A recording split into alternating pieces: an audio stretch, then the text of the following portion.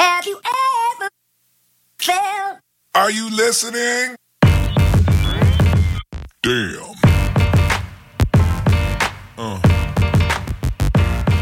Yeah. Welcome to episode 66 of Running Matters podcast. My name's Judge Stewart, and with me today is my co-host Paul Hadfield. How are you, mate? Mate, I'm well. You're sounding a little bit deeper than the Wolfman. Yeah. Oh, look, this is just the new and improved version. So, Matty couldn't be here today because I've just stolen his seat. So, Our special guest today is Grant Brisbane. Thanks for getting up your time. No worries, it's good to be here. Excellent. We're all a bit nervous, me included. So, We'll get through it, mate. We'll be fine. Look, before we get into it, I'd like to thank our partners, Runella, Sydney Brewery, Goo Energy, Gymea Allied Health, Base Camp Altitude, T8 Run, Precision Hydration, and Fractal Running Caps. It's a long list, mate. You might need a drink I've to got to wash that down. There's too many. Also like to thank Jimmy Carroll for his tireless work behind the scenes doing the editing. So Thank you, Jimmy. let's get into it. Thank you, Jimmy. We should quickly thank Sydney Brewery, who are hosting us this afternoon. We're back finally face-to-face with an interview. We haven't done one face-to-face for a while. It's good to have a couple of schooners. Thanks, Sydney Brewery. What are you into there? I think I'm on the Glamorama. You, Grant? Not really Yeah, sure. the same. It's started well, so Yeah, it's a good job. I'm on a Highlander IPA, so thanks Sydney Brewery. We might quickly throw to Gymea Allied Health for some tips on returning to running and racing after a layoff. So over to you guys. We're here with Paul from Gymea Allied Health to give us some tips about missing injuries or avoiding injuries coming out of isolation. How are you, mate? Mate, I'm well. Just a quick jump over back into work mode. Yeah, away from the pub. Yeah. Yeah. It's good. Yeah, nice to be sober. Yeah, mate, it is. It's a nice change. Let's keep it short. That's right. It is Friday afternoon, actually. Yeah. So just wanted to have a quick chat to our listeners about, I guess, avoiding some easy pitfalls coming back out of this isolation stuff and into race mode or training mode. And so, unfortunately or fortunately, depending on which way you look at it, we've been seeing plenty of runners in on my bench. So there's a few common themes here I thought it'd be good to discuss. Yeah. What we can do. Yeah, well, I guess also there's going to be a whole heap of races that are going to get chucked on all of a sudden. Yeah. So people will either ramp up their training suddenly or jump into these races and possibly get injured doing the race. And that's what we're seeing already, I guess. So, yeah, it brings you to, I guess, point one is just give an accurate assessment of your current fitness level. So, we've seen a lot of people just taking off where they stopped in, say, January, and their fitness has, declined a fair bit in 3 months. You can sort of see that strength, fitness, endurance, all that sort of stuff. So I think it's important to be honest with yourself and give yourself a good assessment of where you are, and then start thinking about your training load from where you are rather than where you have been. So if someone's been knocking out 70, 80, 100k a week in January, it doesn't mean they can step straight back into that load. They really need to think about progressing back up to where they were, but spending a good couple of months sort of gradually progressing that load, up to that level. So I've seen a few people of that ilk already. Yeah.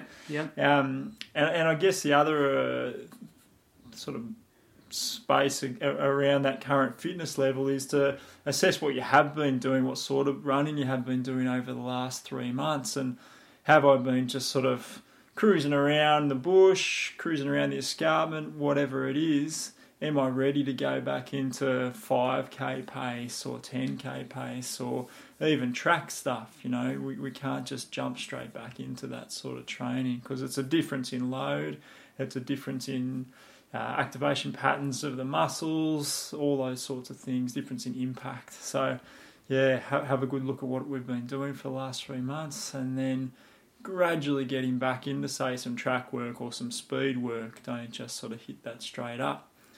And so if you've just been cruising around the bush, maybe your 5k park run time might not be where you thought it was, 3 months ago. So don't expect it to be in that same realm just yet. And avoid that little injury pitfall. straight away. Yeah, well, that's another example too. Park run, so that'll be on, and so like you're saying, like people, whatever times they were doing if they haven't kept up their training consistently, they don't want to go out and do themselves some damage. Well, even just trying to hit those marks for your first park run back, if you haven't been doing, a lot of people do park run week after week after week, so they really do build that tolerance to a fast 5K.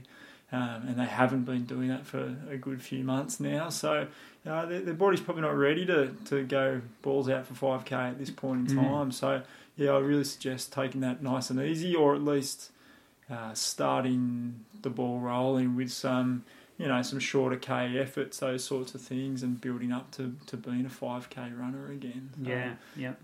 Even, like I say, assessing your current fitness level. If that means starting out and doing a bit of walk run sort of stuff, then, that's the way it has to be. You got to be realistic about where you are and build up to where you want to be. But body doesn't adapt straight away. It takes a little bit of time to adapt. So be patient, give it a bit of time, and you'll get to those goals.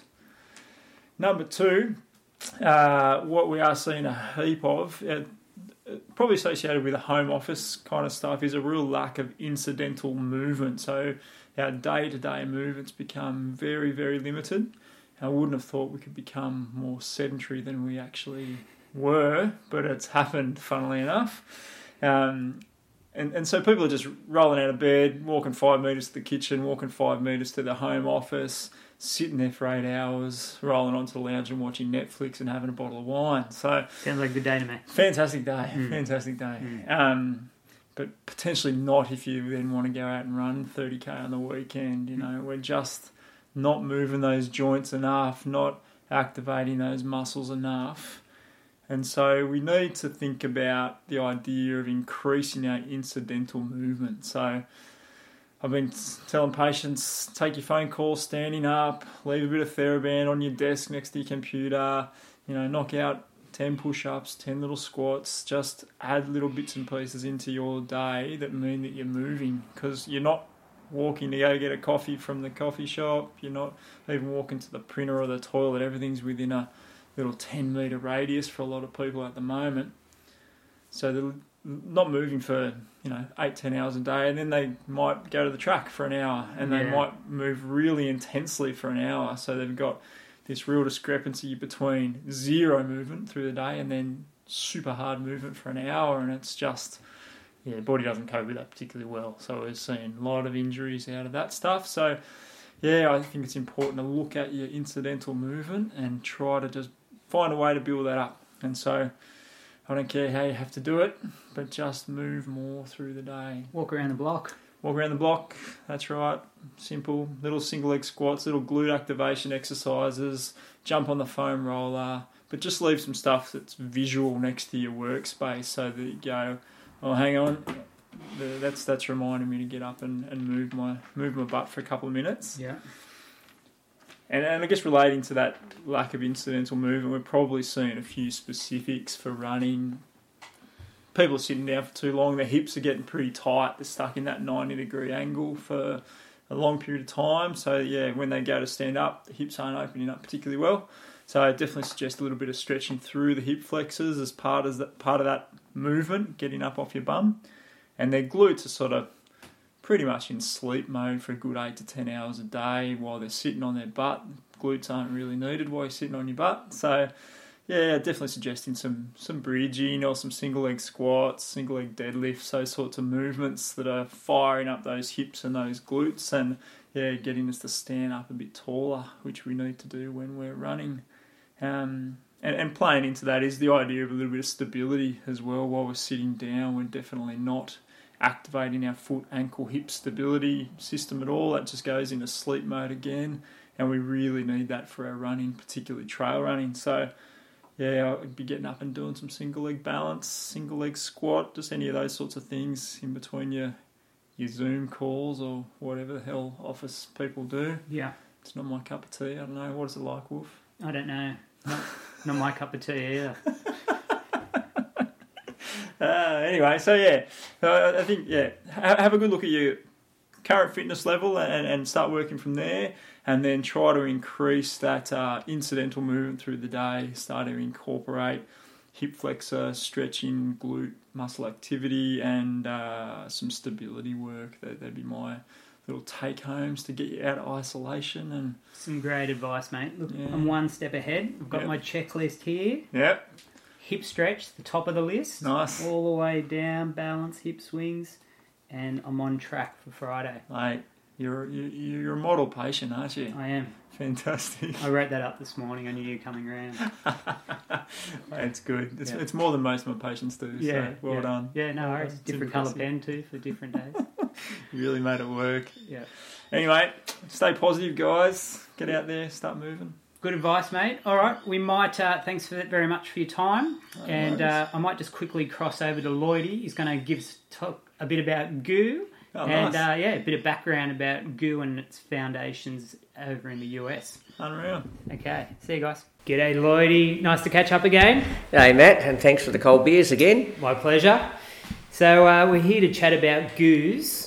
Tell us a bit about goos and how they got started, that sort of thing. Well, it's a pretty interesting story. The guy who actually invented goo is an American guy. He actually owned part of Power Bar at the time. But his daughter was an ultra marathoner. It was one of the best in the States. This is going back 25 years ago, easy. And she couldn't eat when she ran. So he decided to make this, we could get liquid goo and she can eat it without affecting her stomach. So he took to the idea with Power Bar. They said no go, and he sold his shares and invented goo, G-U, goo.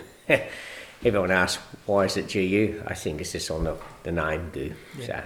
So he invented the gel, and it was the very first gel ever invented, and there's been a lot of people trying to copy it over the years, and we're still they're number one in the States. I think they got 60% of the market in the States, which is massive. Yeah. And we've got about probably 40% here. Yep. So we're still going very strong. So people are wondering what is goo? Well, goo is a simple and complex sugar. Now the simple sugar gives you that energy boost when you're starting to feel fatigued, and the complex feeds you as you go down. As you lose that sugar fix, if you don't have a backup where you're still feeding, you plummet or your glycogen levels drop, and it feels like you hit the wall basically. Yep. The other thing with the goo compared to the others is we also have amino acids in there which help you repair your muscles as you run. So when you run, you're breaking down your muscles. So that slows the process and helps build up so you can run further for longer. It also has, the amino acids also a sort of lactate buffer. So when you're running, when you're producing lactate, your body fatigues before the muscle starts to stop working. That also slows the process. So in a nutshell, that's what it does. Okay. And we've got, 20 odd flavours. When I first started, we had 4. Yeah. We've got 28 flavours or something. We've also got Roctane, which has got more amino acids, which has got better lactate buffers, and also gives you a boost, a food energy source straight away. You can know when you have a Roctane. Obviously, you've had Roctane. Yep. You know the difference from normal goo to Roctane. It's the rocket fuel, as we call it. When that first came out, they came in little silver packets with no markings or anything on it, and we called them silver bullets. Oh, yeah. And I used to send them over from the States, and I used to give them out to my friends, and they go, oh, got any of those silver bullets? It was fantastic. So now that range has got probably 12 flavours. So, Yeah. so they're massive in the gels. So. And, it's been a product that's been going on for 20 odd years, and we keep on getting better and better with different flavours. People are still buying it. And if someone walks in the shop, they want a goo gel, whether it's ours or something. We're the Coca-Cola of gels, basically. Yeah, absolutely. And so, look, if I'm doing a long run or a race, I always have the goos, and if I'm doing a marathon, I actually have one every 5 Ks. Is that excessive? What would you recommend? No, well, see, they say every 45 minutes, you have one 5 or 10 minutes before you start, and 45 minutes after. That's a guideline, because that depends on your body type, the heat of the day, how much training you've done. Yep. If I run a marathon, I was using about 6. Yeah, okay. Yep. So I'd have one before I start, usually a chocolate one. It's got a little bit of fat, so it gets rid of the hunger pains before you start, and then I'll switch over to whatever. I'm not susceptible to caffeine. So then we've got caffeine, double caffeine and no caffeine. I can't tell the difference, but there are people out there who are more susceptible to caffeine and they get a better fix out of it, or it's too much for them. So you got to work out what you want. Yeah. You don't want your stomach to go if you haven't been practicing it in training. No, exactly. And like I said, we've got Roctane as well. So you can start on the normal gels, and when you start getting to the dead zone, 30k onwards, switch over to the Roctane. Yeah. So it just helps you boost. It gives that extra boost to get across the line. Yeah, the extra caffeine. Very good, Lloydie. Well, good to chat to you. Just before we finish up, what's your marathon PB? 2:14:35, and that was a long time ago. Nice. Finished second in the Sydney Sydney Marathon against an American. We beat the Kenyans and the Tanzanians at the time. Okay, wow, that's impressive. It's going back a long time ago. 2:14. Yeah. Wow, impressive. Great catch up, Lloydie. Thanks for your time. Thanks, Matt, and thanks again for the beers. See ya. All right, we'll get into it. First of all, I'd just like to share some news from yesterday. Our intrepid leader, ScoMo, has come out in front of everyone and said that Australians will be free to go out to do outdoor events with up to 10,000 spectators from next month. So that might mean that we've got some races on the cards, Grant. What's in the wheelhouse, mate? What are you looking at? For me, I'm signed up for Blackall up in Queensland. Yep. We just need those borders to open up, so that's in October. So no UTA for me this year. Okay. So It's about the same time, the Blackall? yeah, October, I don't know, 20th, something around there. So Okay. yeah, 100k. Yeah, it looks like a hot one, that's for sure. We'll see. It's a Western States qualifier. Yeah, of course. So, 1 of 3 in Australia. yes. Yeah. Yep. Yeah. It looks like Western States might not be taking qualification for next year anyway. Oh well, an event's an event, That's so right. we'll have a go. That's right, absolutely. Mate, I'm doing Ultra Trail for the same reason, but yeah, a fruitless exercise this time around. Oh, unfortunately. fingers crossed it goes ahead. Yeah, fingers crossed. It looks that way. Yep. If you can have 10,000 spectators watching the footy, why can't you have a few thousand running? Absolutely, I agree. Feeling more confident. What about you, Joe? Yeah, I'll be there with bells on. Yeah, I think we're in. I think we're on. You heard it here first. It's on. So, Grant, you've just completed the Great North Walk, 250 k's from Newcastle to middle of Sydney, Circular Quay. Circular Quay, in 39 hours, 39 low, I think it was. 39.50. 39 that's high. that's Yeah. low. 39 high. Snuck under 40. First of all, how are you feeling, mate? Feel good, surprisingly. It's 2 weeks on, and the legs have come up good. Had a run today, run yesterday. Pretty much took 12 days off though to get over it and start easing back into it with some cruisy runs. So That's amazing. yeah, a couple of black toes, but you know, Yeah. who needs toenails? Well, that's right. It's a mark of an ultra runner, isn't it? I think so. Mate, congratulations on that FKT, fastest known time. That's really impressive. Did you have sort of desire to do that one for a period of time, or is this an isolation project for you? No, I mean, I live on the Great North Walk down near Patonga, so it's kind of like my background, my training ground. So I did the Great North Walk 100k back in 2016, and that definitely stirred a little desire to go a little bit further and check it all out. And it's been simmering away ever since, and Righto. there's never been a good time until no races. No races. You So- may as well just run 250k. Had a couple of spare days, so Congratulations, that's an impressive, amazing achievement. Where did the passion for running start with you? it hasn't been long. I've only been running for 4 years, so played soccer for 15 years, and then a mate wanted to run the UTA 50, and finished up soccer and set about training for that, and straight into the big stuff, and then it just kept getting bigger and bigger after that. So I see that a heap, hey? Like, people have not run before, but then run 50k's. So I think, Jones, you might have been 100k's? First race was 100k's. Yes, 100K. correct, Yeah. But straight out of soccer as well. So. yeah, okay. kick those terrible sports and get into trail running. I guess once you've taken on 50 or 100 Ks, there's not too much that daunts you anymore, so why not? I don't know, 250 was pretty daunting. Bloody hell. So you had a reasonable amount of base and fitness and that sort of stuff before you started Yeah, absolutely. training to run? Yeah, absolutely. I mean, 16 years of first grade soccer, Okay. just at a local level, and then off seasons was always done running in between. Not a lot, a couple of days a week, but trying to keep that fitness through the off season. Yeah, okay. But yeah, there's always been enjoyment getting into the bush and just doing 10k here and 15k there, and Yeah. How did you find your first 50? Was it you go through some dark patches? Or? She was brutal coming down Kadumba Hill, I tell you.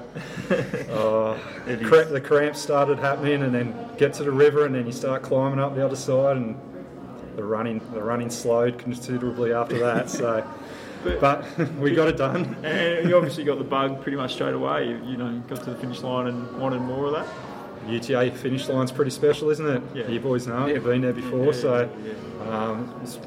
Apart from 6 foot, there hasn't been many finish lines like UTA, I'll tell you. Yeah, for sure. There's a big buzz around it. So. Yeah, it's a nice feeling at the end. Yeah. I'm not sure how much different it'll be this time around with restrictions on people and that sort of stuff. At the end of UTA, Yeah. if it does go ahead, Yep. there might be a few less people, a few more crickets, I think, possibly. Well, everyone's supporters will still go, I reckon. So I guess so. I don't know. Depends what social distancing happens come October. We'll just put that fake footy crowd noise in. Oh, yeah. That'll work. Better than crickets anyway. Yeah. So you've always run out in the bush. I've seen a bit of running around Booty National Park by the Yep. looks of things. Yep. That's your stomping ground where you train. Yeah, Budai and Is that how it's pronounced? Budai. Yeah. I like booty so much. We all do. Shake your booty. There's something about it. Anyway. Yeah. Anyway. Yeah, Budai's a local as well as the Great North Walk. So Okay. yeah. And looks like there's a bunch of you guys running pretty well up there. A couple of pretty tidy runners you train with. Yeah, absolutely. They've got a nice little group. I mean, it's nothing formal. We're just a couple of guys that got together and got some shirts on, and Yeah. that was it. That's all it takes, a few shirts, isn't it? It is, yeah. It just brings people together. Yeah. That's right. So yeah, Ryan Lowe is one of the blokes up there. He's pretty handy Aussie representative. Yeah, he's represented Australia twice, gone to Worlds and Sky Running Champs. So he's pretty good. Dominic Perry's another name that's quite good on the scene. Yeah. And I mean Jason Stafford's there as well. Yeah. Come 10th at UTA 50 a couple of years ago when it was the alternate course. So So you're the Clydesdale of the group, aren't you? Is that what you're saying? the long haul. Chasing some quick guys around the Yeah. park. That's impressive. So can you explain to listeners, I guess, what the Great North Walk is and kind of where it snakes around and where it leads you? Yeah, so it's a 250 kilometre track. Starts at, either Newcastle or Sydney. There's no right way or wrong way to go about it. There's FKTs going both ways. Okay. So I chose to start at Newcastle and travel down to Sydney. So start at Newcastle and head inland, and you head towards Cessnock, and it's a long way inland, and then and from there you just go south. Yeah, okay. Go south. You head towards Patonga. Get to Patonga, and then you got to get in a boat or get in a car to get around the river. Yeah, So So you got the ferry over, or how'd you? I just had a boat, just a private boat. Okay. A mate had a boat, so we got in the boat. Foggy as all hell, couldn't see 20 metres in front of us, but the old navigation system on the boat held up well and got us over to Brooklyn. So Okay.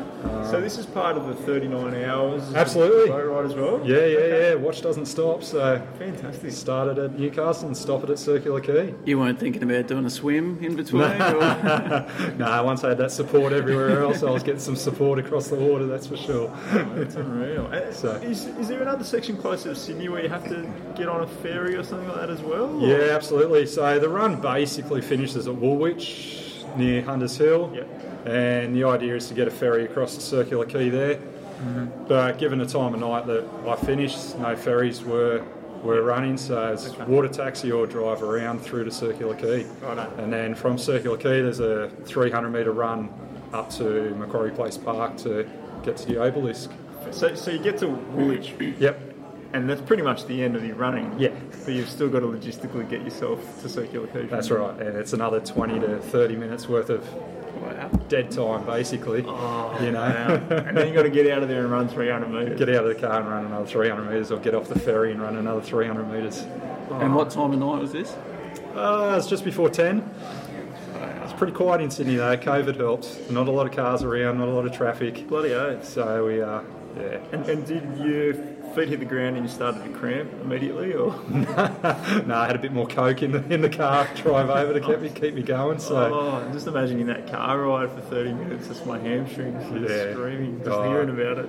mate, I'll tell you, 10 minutes after walking to the hotel, it wasn't moving too quick. Isn't it funny how you can run, I assume you can run for 39 hours, but as soon as you hit that finish line, you just cannot run anymore. That's it. No stopping. You just got to keep going. There's something weird psychological about that. Yep. And what was the previous record?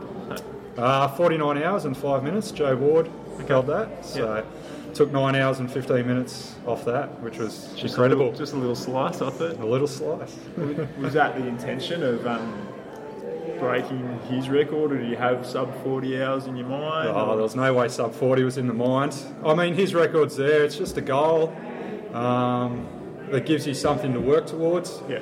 So as I sat down to try and plan this, I just wrote down some times for each sections. Yeah. Given that I know most of the sections so well, I could come up with a reasonable estimate of each time. And I just added all those segments up, and it came out to about 47 hours total. That was your rough plan. That was my rough plan of getting to. So, Okay. and every time I come into a checkpoint, and they say, "Oh, you're half an hour up on that one," or 20 minutes up on that one. So it was always good news along the way. Like you're always a bit up on I was always up from the start. Okay. The closer I got to my house, the times become more realistic. Yeah. Like I figured out, because I've ran those sections so many times, I knew how long they would probably take me. So, but there was a section from Summersby to Mooney Mooney, and that was the only section that blew out longer than I'd actually planned. Okay. So every other section I'd come in under time. Yeah. Okay. So What about you, Judge? When you're ahead of time, you start to get a little bit worried, or Mate, it hasn't happened yet. So I'm waiting for that day, you know. This actually could lead us into our first listener question. Yep. So this one comes from the Wolfman. The Wolfman asks, when you were choosing a run to do your first FKT, did you choose this one because it was low-hanging fruit? I don't know. There's been a lot of people have a go at this one, I tell you, and Is that right? a lot of people haven't even finished. So, So it's not as low hanging as you might think. Just smashed it. I'm not too sure, but let's get some more people out there having a go at it. That's for sure. Yeah, for sure. Seems like Wolfie's got his work cut out for him. I can't imagine him going more than 9 hours in a row. No. His personality would catch up with him somehow. And so, did Joe Ward contact you after the attempt? I contacted Joe before the run, actually. Yeah. He's more than happy. He's a really nice bloke to give me some advice and hand over some knowledge about the course. I mean, he's run it 3 times, FKT style. Yeah. And he's done the G&W Ultra race multiple times. So he's a wealth of knowledge, and he actually come out to support me as well and run a few kilometres as well. So he's a nice bloke, and that's fantastic. Yeah. And so what pearls of wisdom did he pass on to you before you got out there? get ready for the sleep monsters. Don't worry about hallucinations. Okay. Things will go wrong. Yeah. Just be prepared for it, you know.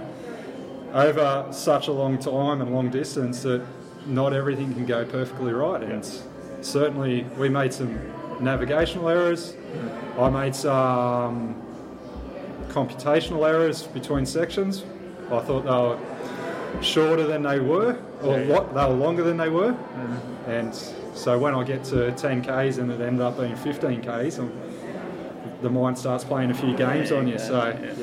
But that was all my fault in preparation. So What was your favourite hallucination along the way? I didn't have too many. It was through that Summersby to Mooney section. There's a couple of rocks up ahead under head torch, and they kind of look like tents, little dome tents, little one-person dome tents. So Feel like creeping in. yeah, just on the trail, just sitting there. There was 2 of them. And yeah, I passed 2 of them within a kilometre of each other, and they both looked exactly the same until you get closer, and then you just go, "It's a rock." Okay. It's a nice warm pillow and a blanket in there. Yeah. The things the mind does at 2 a.m. Yeah, bloody oath. Have you ever experienced a trail hallucination? I saw a Pokemon at one point, but Didn't feel like sleeping there with it. So, mate, you talk about your dream team of supporters. So, how many people did you have out there assisting you? Total, there was 19, I think, come out throughout the 2 days. Yep.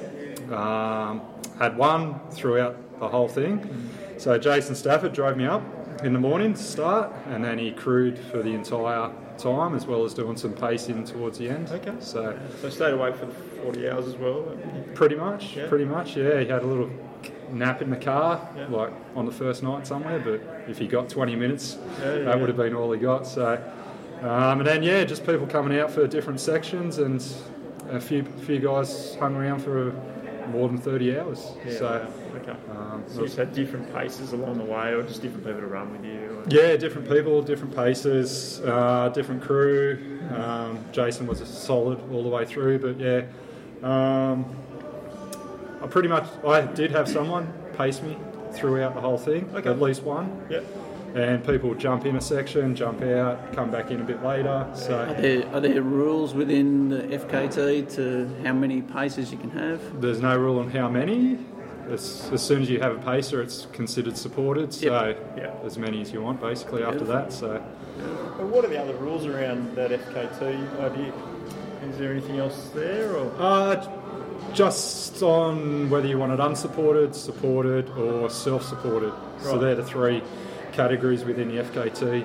So self-supported, you'd be drop bags or something like that? Drop bags, stop at a shop, stop at a servo, Okay. whatever you want to do, I'm pretty sure.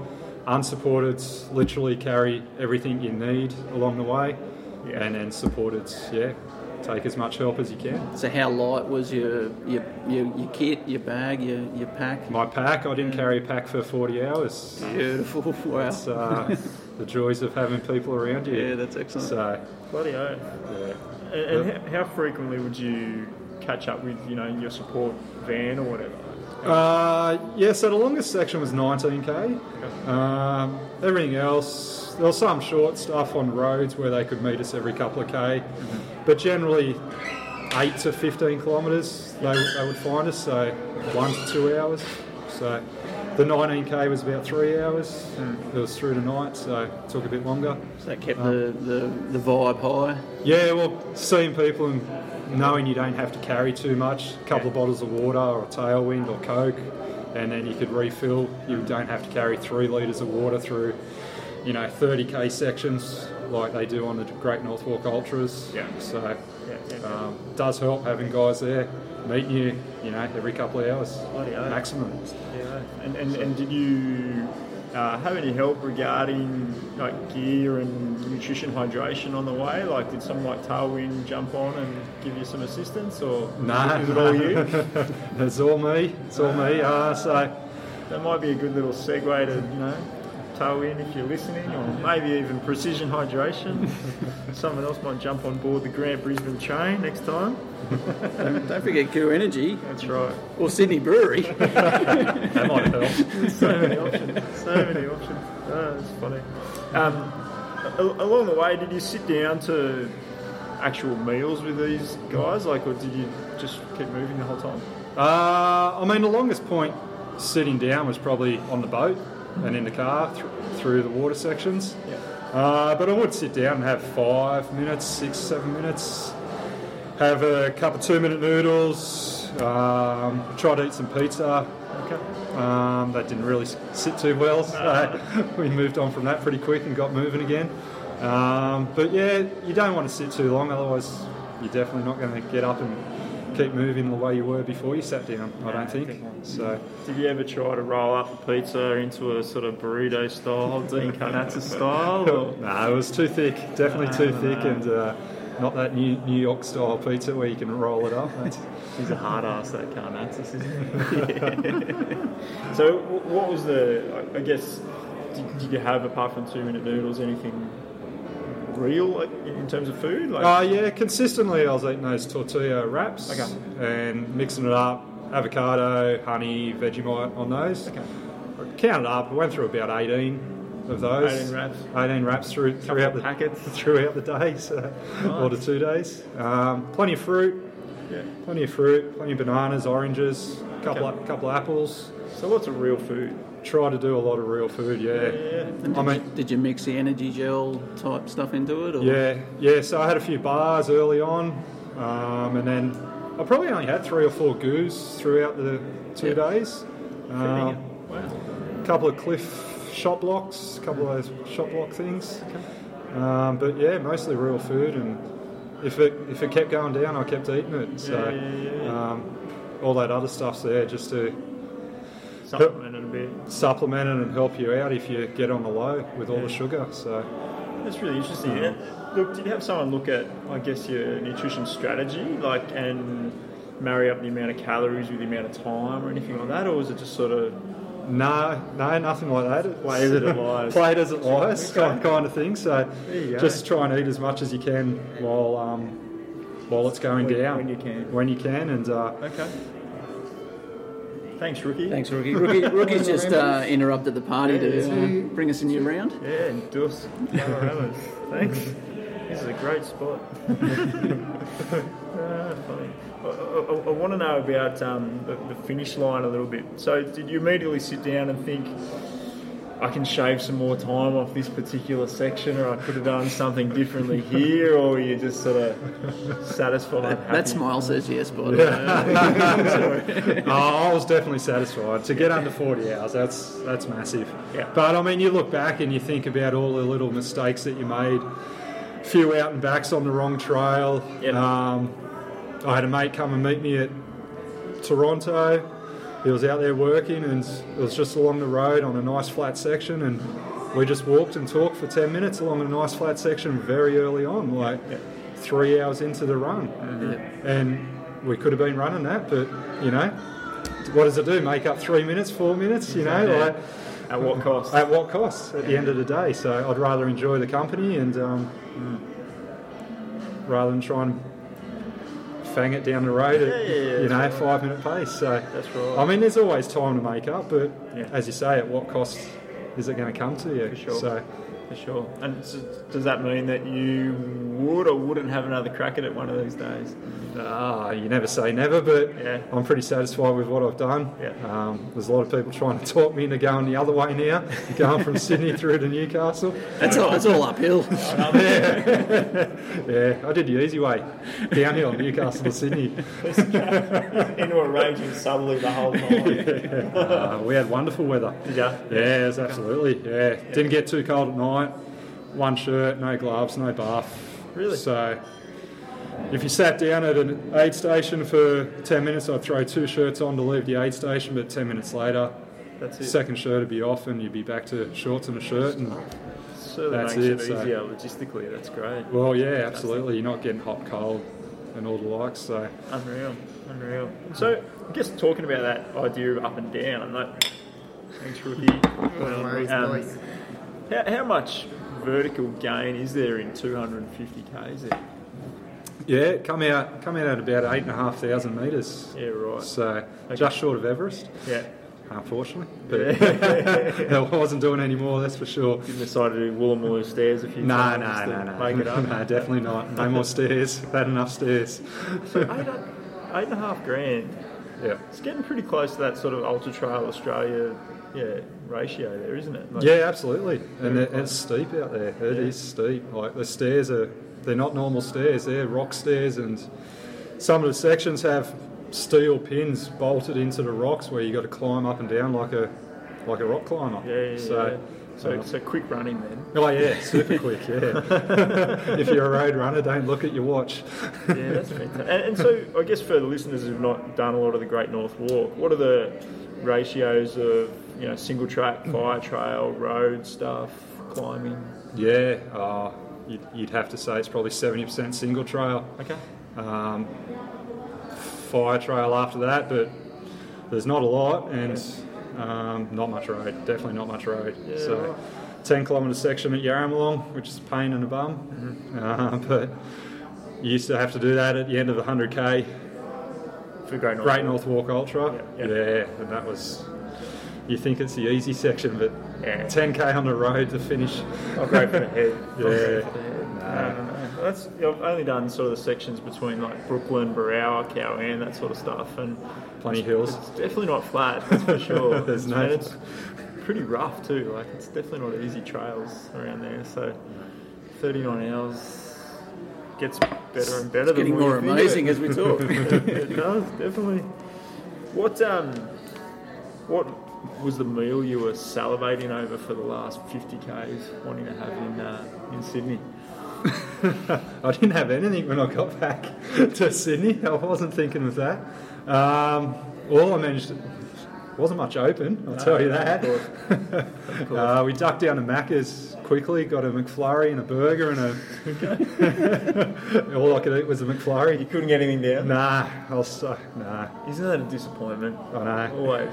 Impossible to eat real food. I'll tell you what, the hotcakes at Patonga were pretty good though. Yeah. So looking forward to those for a few kilometres heading down the hill. Unreal. So, So that section where you're coming out of the dark on the first night, that was they talk about that being a bit of a boost in energy. yeah, absolutely. Yeah, I mean that's where I live. So Yeah. going over my local hill at 6 a.m. with the sun rising, Yeah. that was pretty amazing. And yeah, you do get that second wind as soon as the day comes up. Like you don't feel tired anymore, and the light kicks in, and you just feel like you've missed a day's sleep, and that's it. You just keep going. Right. So there weren't any 1 minute Courtney Dauwalter style sleeps in there? No, that was going to be the plan though. Just if I got tired, just sleep on the trail and lay down where needed, rather than trying to force yourself through to a car or the crew where they'd have a car and a blanket. Find a comfy rock. Just find a comfy rock that doesn't look like a tent, and you'll be right. So nothing the whole time. Nothing. No, I was lucky. Like finishing at 10 o'clock the second night, I never had to go through that second night. I knew I'd finish before I needed sleep, kind of thing. Yeah. Getting through to midnight or something on the second night might have been a little bit different. Yeah. You probably would have got sleep monsters then, that's for sure. So, but caffeine was pretty high by that stage. Yeah. So you're managing that all the way through. Like, were you specifically trying to get caffeine into you at certain times? Well, I tried to stay off it for the first day. Okay. So I really didn't want to touch it till the second day, and I managed 22 hours without touching it. So Without a coffee. without a coffee. So on a normal, regular working day, would you have a couple of coffees through the I do drink coffee, but it's probably only 3 or 4 a week. It's Okay. not. I don't go out of my way. More a social thing with me. Yeah. After a run on Saturday or Sunday with the boys, we'll go for a coffee. Yeah. Once or twice during the work week, I might catch up with someone and have a coffee. day? Okay. But no, but I did cut it out for 2 weeks beforehand, just in case it did do something. So That's impressive. Can't do it. What about you, Joe? I would have been picking the no-doses off out of the pack. Yeah, mate. Not enough blister packs. I'll be getting pretty heavy into the headaches after a couple of days of no caffeine, I reckon. So 22 hours, that's long enough. that's long enough. Yeah, kicked a no days at Mooney, and So you did use no dose rather than Red Bull or yeah, Coke or so whatever? no days every 4 hours or so, and then kicked in the Coke probably last 5 or 6 hours. Yeah. And no food after that. Once the Coke starts, you just sit on the Coke, and Yeah. enough calories and caffeine in that to definitely keep you going. So. Yeah. It's a good indication that we should just never be drinking that at any other time in our lives. Absolutely, I don't touch the stuff unless I'm running. That's for sure. And so for someone who doesn't drink a heap of coffee, and you had a bunch of caffeine obviously in that last 20 hours, whatever, did you sleep afterwards? Not well. Not well. I probably got 2 or 3 hours. I don't know if it was the legs that were throbbing so much. I threw them up on the hotel wall and laid on my back, and as soon as I put them back down, you could feel the blood just rushing back through to the legs and the feet, and it's an incredible feeling. It's just. Was that one of your post-race tips? I don't think I've ever seen anybody lay up against the wall with their feet in the air. They call it the Michael Hutchins, don't they? I don't know what they call it. All right, so we should talk about some other running, other races. You seem to have a big affinity for the mountains and some big verti sort of courses. Absolutely. Where did that come from? Is that just your local terrain, or are you particularly sort of suited to that kind of racing, you think? I just don't think I'm quick enough to catch the fast guys over the quicker terrain, that's for sure. I like the mountains. I like exploring different areas and doing different things. So, down at Buffalo, it's been wonderful. Down in Bright, they do a wonderful event down there, and they have some big mountains down there. They do. So my local mountain's 200 metres, so it's got nothing on those things. Yeah. So, mate, I was trawling through your, your race resume and saw the Buffalo Stampede Grand Slam. So you've done 3 days in a row there. Can you explain to listeners what that means? What are the races? Yeah, so when I did it, it was a 20k on Friday, up to the top of Clear Spot and back down. And then Saturday you woke up and you tried to run 75 kilometres through the mountains with 4,500 metres of vert. And then go home, try and get some sleep, and wake up the next day and knock out a marathon on the same course. Yeah. So You've clearly got some problems. I got problems.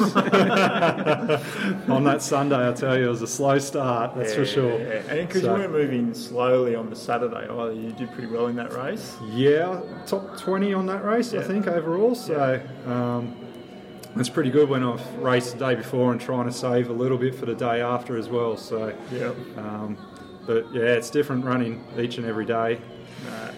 Sounds horrible. But you had some greater success at the Ultra the following year, is that right? In Buffalo Stampede? Yeah, so the following year just did the 75k. Yeah. Didn't want to hammer myself too hard and focus on that, and came in second there. So had a really good day there. So fantastic. You really seem to have hit your straps towards the back end of 2018 and into 2019 with some pretty much podium in every race you enter by the looks of things. Do you think that's just an accumulation of racing and training, or do you think you did something different in that lead up? No, I think it is just accumulation of time on feet, 2.5 years of running. You know, you build a good base and you learn. I certainly have a couple of results in 2016, 2017 where broke you down and crushed you, and you've got to learn from it. Otherwise you're not going to move forward. So I've been pretty consistent over the 4 years I've been running, and I think that's paying good dividends right about now. So absolutely. And you got stuck into a couple of longer races during that period of time. So first place in the Human Hovel 100 mile 2019, is that correct? Yeah, that's right. Yeah, it was my second attempt at a miler, and it took me 2 years to go back to a miler. Okay. The first one kicked me really hard. Great North Walk 100 miler, going good for 110k or so, and then hit a wall and had to walk it in pretty much for the next 60k. So, but you toughed it out. Toughed it out. Almost got pulled off course for fluid retention. So had to put on weight. Yeah. So had a lot of swelling through the hands and the feet, and so learned a lot through that race about salt and hydration and what not to do and what to do, and And so what not to do?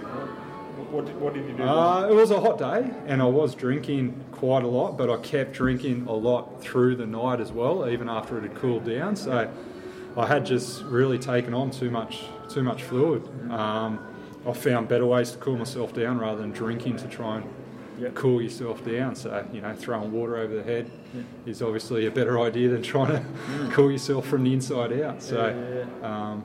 And so that was just manifesting as sausage fingers and swollen ankles, that sort of stuff? Yeah, absolutely. Yeah. And had you put on weight? Is that why they try to yank you from the race? I was on the borderline, but yes, I had put on weight. So there was a guideline back then. Okay. I can't remember if it was 3% or 5% weight, either way, under, over, and they'd hold you until you'd lost or gained weight. Yeah, basically. So And they weighed you through the race. they weigh you 3 times throughout the race, and they've got doctors at aid stations to make sure everything's above board. So That's impressive. Do you reckon you've ever put on weight during a race, James? Let it be known here that I will never be doing a 100-mile race. I don't want anyone to know my weight. No, you're not allowed to say never. Anyway, we've got a couple of listener questions have come in actually. This is from Stu Rennie, 73.2. So I've noticed in most of your Instagram photos that you're a big fan of the split shorts. Can I please join your club? absolutely. Yeah, I think Stu's a big fan too. Actually. Yeah. What's the situation there? I don't like running with a shirt, so Okay. it's usually shirt off and shorts on, and And just the high cut split shorts. yeah, just Is it just allowing for freer movement, or what do we I don't know. I think it's more of a heat thing for me. I get pretty hot running, so Burn up it's a little bit. Yeah, Stu just thinks the chicks love it, and I think that's all. And he's right. He's right. They do. They do. That could be something for you, Judge. You're a bit of an overheater as well. Yeah, I just can't bring myself to pop in the bonnet that often. I'm just talking about the shorts. Nice high cut split short. No, I'm thinking about going back to the boardies. So Incorrect. Anyway, Stu, you're in, mate. Yeah. All right, next listener question. The Barefoot Investor. I've noticed also some of your photos you've been sporting the Vibram 5 fingers. Does this mean I'm free to wear mine in public without ridicule? Also, could you help me spread the rumour that hockers contain heavy metals and cause learning delay? That's a loaded question. Yeah. Barefoot Investor? Yeah, the Vibram 5 fingers, that was an experiment, not well done, but they do get you up on your toes, I'll tell you that. They do get you moving a little bit freer, but you definitely need to do it on a soft track and not through the trails or anything like that. Yeah. And hokers, Jesus. So you sit somewhere in between the two parts of that argument? Absolutely, yeah. Hokers, I think if I stepped in hokers, I'd roll my ankle straight away. So You feel unstable in it? Very unstable. So something in between's pretty good for me. Okay. And So- what did you wear for the 39 hours? Same set of shoes? 2 sets of shoes. So I started in the Nike Kyger, Yep. and halfway through, changed to the Nike Wild Horse. A bit more cushion, Okay. a bit more protection, and they seem to do all right apart from the black toenails. So, which I think you're going to get anyway. So. I'm amazed you didn't have black toenails beforehand after that race resume. What inspired you to chuck on the 5 finger things in the first place? I think it was so he could get to the bin outside wearing a pair of thongs. I don't know, the barefoot running movement. You read Born to Run? Yeah, exactly, something like that. And Nice. thought I'd give them a go, but not for me, I don't think. Nah, me So- either. Hard to buy socks, I guess. Yeah. Me and Ginger, you should jump on board. Yeah, you're really limited to the Ingingies. We should get a call out to Nike, pushing those pretty hard. That's good. Tell us about. I was looking through, once again the race resume, and this Hut to Hut came up. I've not heard of that particular race. It sounds and looks relatively brutal. Absolutely. Just a new race on the calendar, is that right? Yeah, pretty new race. Only been around a few years, and they more support the team event. If you want to go down as 2s or 3s and do a day or do it over 2 days or 3 days, they do. Yep. But they do accept solo entries that you have to apply to get in. But Yeah, have to be the right brand of crazy. well, yeah, you got to finish it in a day. So Okay. And there's- what's the distance and terrain and that sort of yeah, so it's 100 k's. There's about 6,000 metres of vert over the 100 k's, Yeah. which is insane, very big. A lot of single track, a lot of four-wheel drive track, but rutted out four-wheel drive track. And just if you're not climbing, you're going down. And if you're not going down, you're going back up. And they're big mountains down in Victoria. Yeah. Mount Hotham, so Okay, so Mount around- Buller, around that part of the world. So The Hut to Hut. yeah, All right, one for the list, Judge. What do you think? Yeah, no. No, we're out. We're out. That No. was a good day. That was a good day. We've got listener question from Steph Austin. Bit of a celebrity one there. I was trawling through your 6 foot track results, and I've seen a 4:05 and a 4:02. Do you think if you weren't wearing a pack, you might have broken 4? I'm sure Steph wears a pack, doesn't she? She certainly does. She certainly does. Yeah. No, big fan of the pack. So carry what you need, and I did that in 2017, 2018. So Okay. I think in the last couple of years I've learned a little bit more, and You're a shoe-in for sub 4. I don't know if I'd carry a pack nowadays, that's for sure. I think I'd just grab a Coke on the way through every aid station, and we'd get it done. So potentially, don't wear the pack. don't wear the pack. Yeah. All right. Yeah. Pretty contentious. Especially with no shirt. That's right. Yeah, I know. There's nothing worse than a bit of nipple chafe.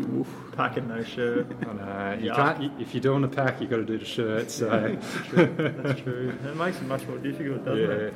Do you think you're suited to that style of race, 6 foot track stuff? You said you're not real quick, but 4:02's moving pretty fast. I don't know.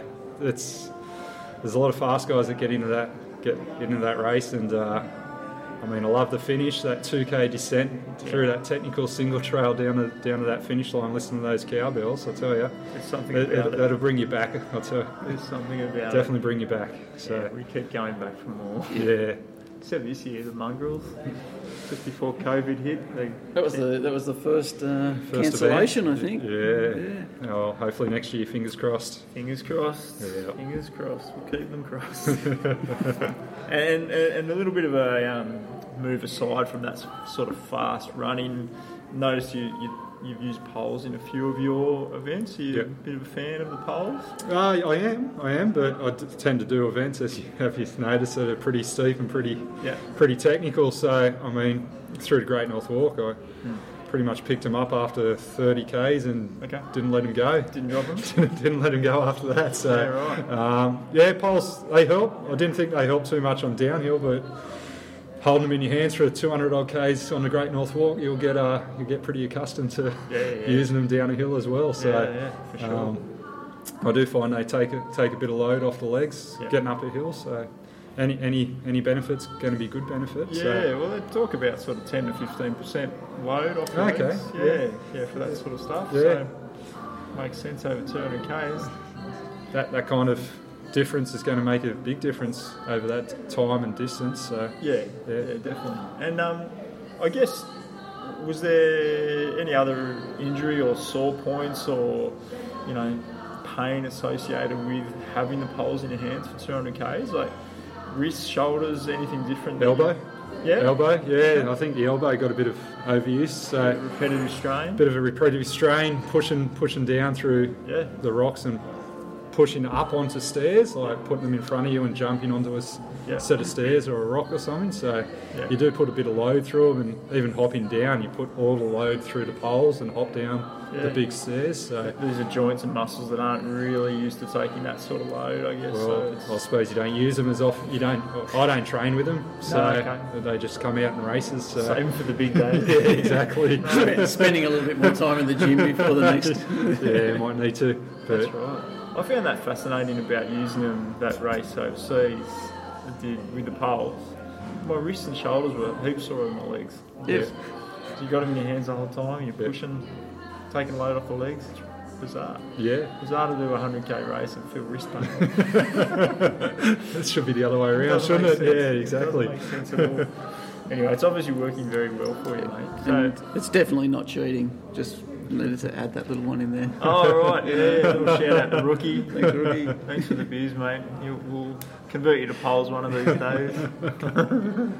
All right, well, we might wrap it up and have a couple more schooners at the Sydney Brewery, I reckon. But thanks so much for your time, Grant. No worries. Thanks, Eddie. Congratulations, and I'm glad you're recovering well.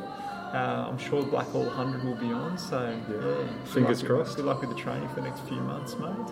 Get the tracksuit pants out and get some heat acclimatisation, I think. Yeah, absolutely. Go. Yeah. And we'll look forward to seeing your progress, mate. Excellent. Thanks, Eddie. Thank you very much. Thanks very much. Guys. Yeah.